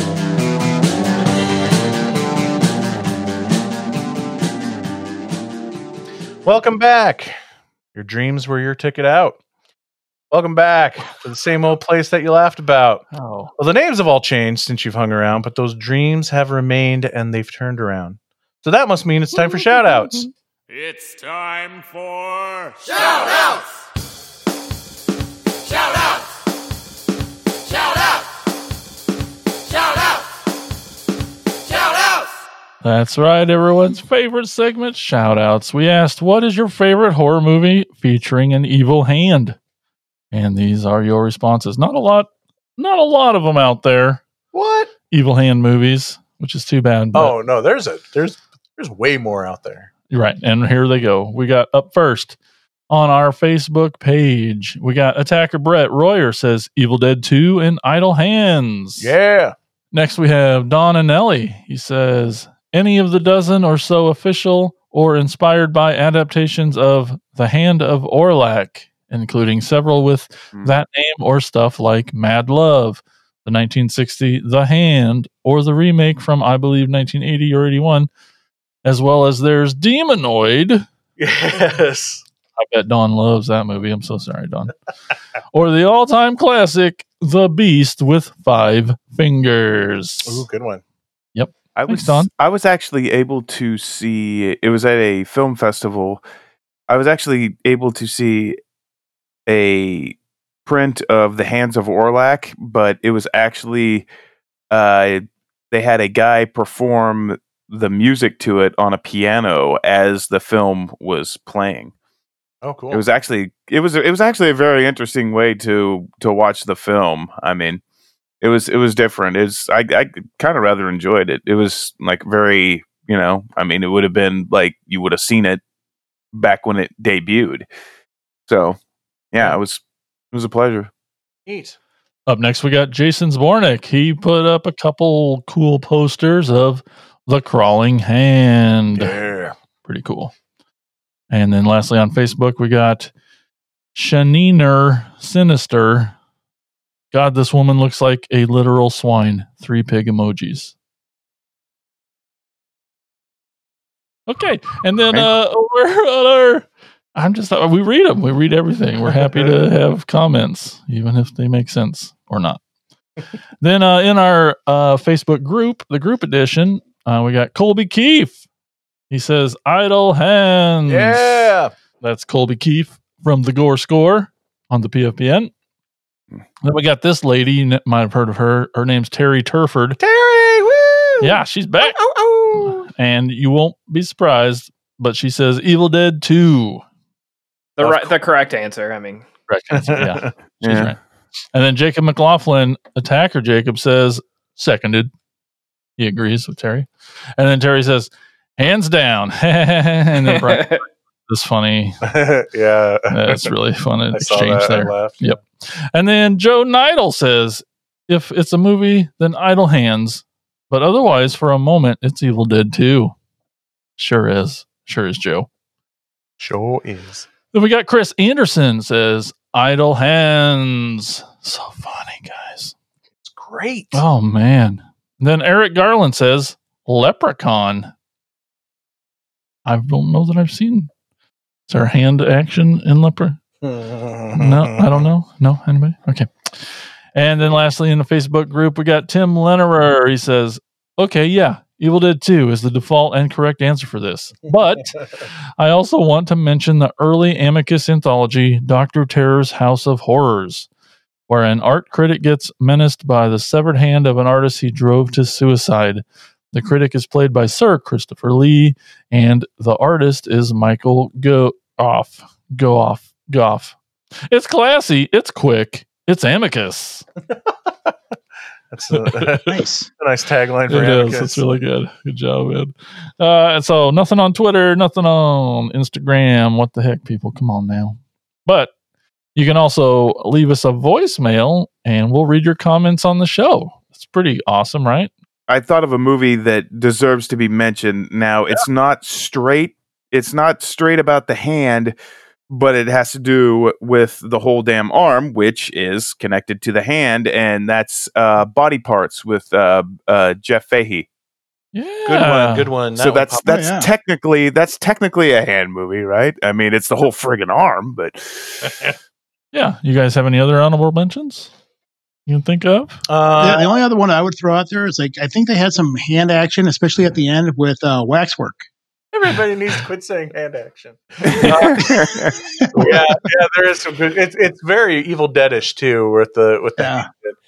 Was it the first Waxwork or the second one? I think it was the First second one. Actually, was it the first one? Okay. How about the jerk? Get it? That's great hand. Did somebody mention the Oliver Stone movie, The Hand? I don't remember if that one. Oh, the one with Michael Caine. Yeah, yeah, that's right. Yeah. Anybody else? Going once? Going twice? And anyone can leave a comment on our voicemail. We'll read it on the show. You can call 415-952-6857 or 415-95-AOTKP.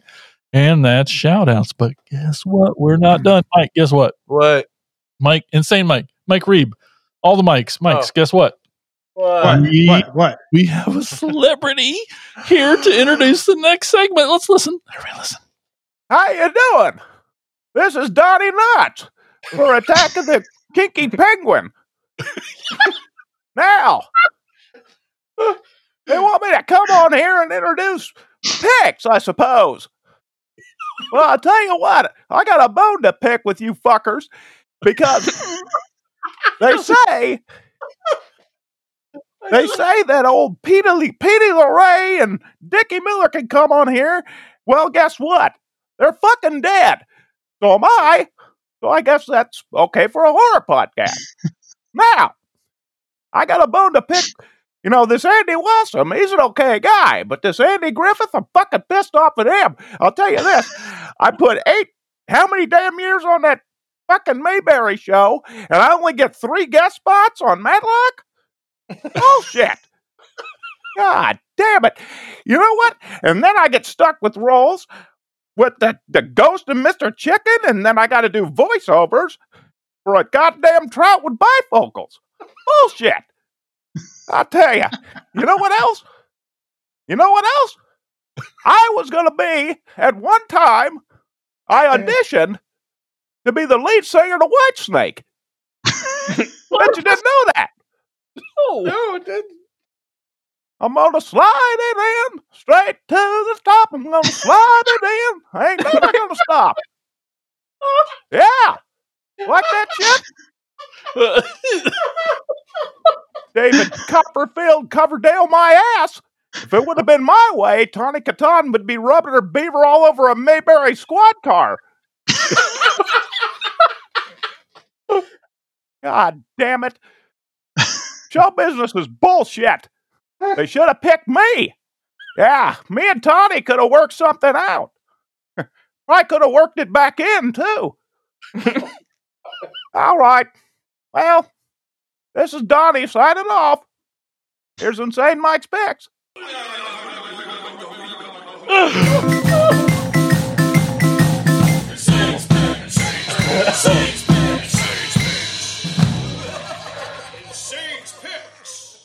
Thank you, Mr. Furley. Oh my God! Every episode, I'm like, okay, this is gonna be the one. I'm gonna stay calm. I'm gonna keep my composure. I'm not gonna. Oh, and it's just funnier than the previous one. God damn it! See you now.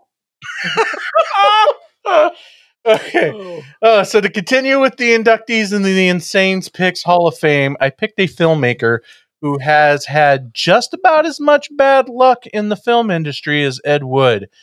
Probably even more so, since this guy you've probably never heard of, but you've definitely heard of Ed Wood. I'm talking about the failed film career of Alfred Sole. Alfred Sole's biggest claim to fame was the film Alice, Sweet Alice, but before and especially after that movie, Alfred could not catch a break with his movies. He made his film debut, like a lot of filmmakers trying to break out in the 1970s, with a tongue-in-cheek hardcore parody porn called Deep Sleep in 1972, which starred 70s porn superstars as Harry Reams and Georgina Splevin. It won first prize at the New York Erotic Film Festival and was made for $25,000. Unfortunately, starting Alfred's bad luck, the movie was pulled from theaters on charges that it was obscene and all prints were confiscated. Sole's next film was his opus, the one he's known for, I guess you could say, the superbly atmospheric horror film Alice, Sweet Alice. It fared much better with critics and audiences alike. It won first prize at Chicago Film Festival and garnered highly positive reviews from critics, even such critics as Roger Ebert. The film also, at the time, featured an unknown Brooke Shields in her film debut. But it, too, did poorly at the box office due to spotty distribution. Due to poor handling of the licensing rights, it eventually just ended up in public domain. Next for Sole was the weird and kinky softcore fantasy film Tanya's Island from 1980, which Vanity, before being discovered by Prince, acted under the pseudonym D.D. Winters. The movie has a very cool but also odd-looking ape costume creature designed by Rob Bottin. Tanya's Island is about this sexy model who lives with her violent painter boyfriend Lobo. She dreams of getting away from her abusive boyfriend and ends up escaping to a deserted island. The only other being on the island is an enormous blue-eyed ape man who she befriends the beast and nicknames him Blue. Although soon she begins to have feelings of a strange attraction towards the creature. Unfortunately, this film, like the others, suffered from another non-existent theatrical distribution. Sole's next film as a director, his final feature film, was the parody slasher movie spoof and my favorite of his filmography, Pandemonium from 1982, which has an amazing all-star cast, including Tommy Smothers, Phil Hartman, Tab Hunter, Elaine Brennan, Carol Kane, Judge Reinhold, Paul Rubens, John Paragon, David L. Lander, and more, all doing their best with a very poor juvenile script. Again, it was a complete and total commercial flop for Sole. Last thing he directed, and I talked about in what we watched, is the Groundlings comedy special called Cheese Ball Presents, which also has Phil Hartman, John Paragon, and Paul Rubens, actually as Pee Wee Herman in this special, that were all in Pandemonium. So obviously, Alfred Sole's had some kind of connection with the Groundlings at this time. I can find so little about this special. It contains nudity and adult humor. That would mean it wouldn't have played on commercial television. So I don't know who this is for, or where it was from, or how it was made, or where it was even shown. But knowing Sole's luck, it probably never even aired. Fed up with his failed career as a director and studio politics, Alfred Soule called it a day as a director in 1982 and went on to become a successful production designer. He worked on such projects as Halloween Town High, Wishmaster 2, Glory Days, Bodily Harm, and also worked on TV shows such as Veronica Mars. So, buck up, little campers. Alfred Soule's story does have a happy ending. Even though his time as a director is behind him, we induct him here into the Insane's Picks Hall of Fame for having the guts to keep going after each film doing worse and worse, and not having the common sense to do more traditional commercially acceptable films that maybe would have brought him more success, but instead has one of the oddest and diverse directors' filmographies that haunt these hollowed halls here at Insane's Picks Hall of Fame. So our inductee for this episode, Alfred Soule. So that's it for this episode of Attack of the Killer podcast. Hopefully you'll give it 2 thumbs up. Hands down, this one was pretty good. I want to thank our very special guest, Mike Reeve, for lending us a hand tonight. Thank you for having me on. It's always a good time. Yeah, great having you back, man. We've missed you for sure, especially this year since we don't get to run into you at convention anymore. So we will again. Yes, one day. Absolutely. So until next time, I'll hand it to you. If you were to tell me one day that I would do a show about killer hand movies, I would have told you to get a grip. Ooh, nailed it! Talk to you soon on the next episode of Attack of the Killer podcast. Oh no, could this be the end of? Attack of the Killer podcast. Attack of the Killer podcast. Attack of the Killer podcast. Attack of the Killer podcast.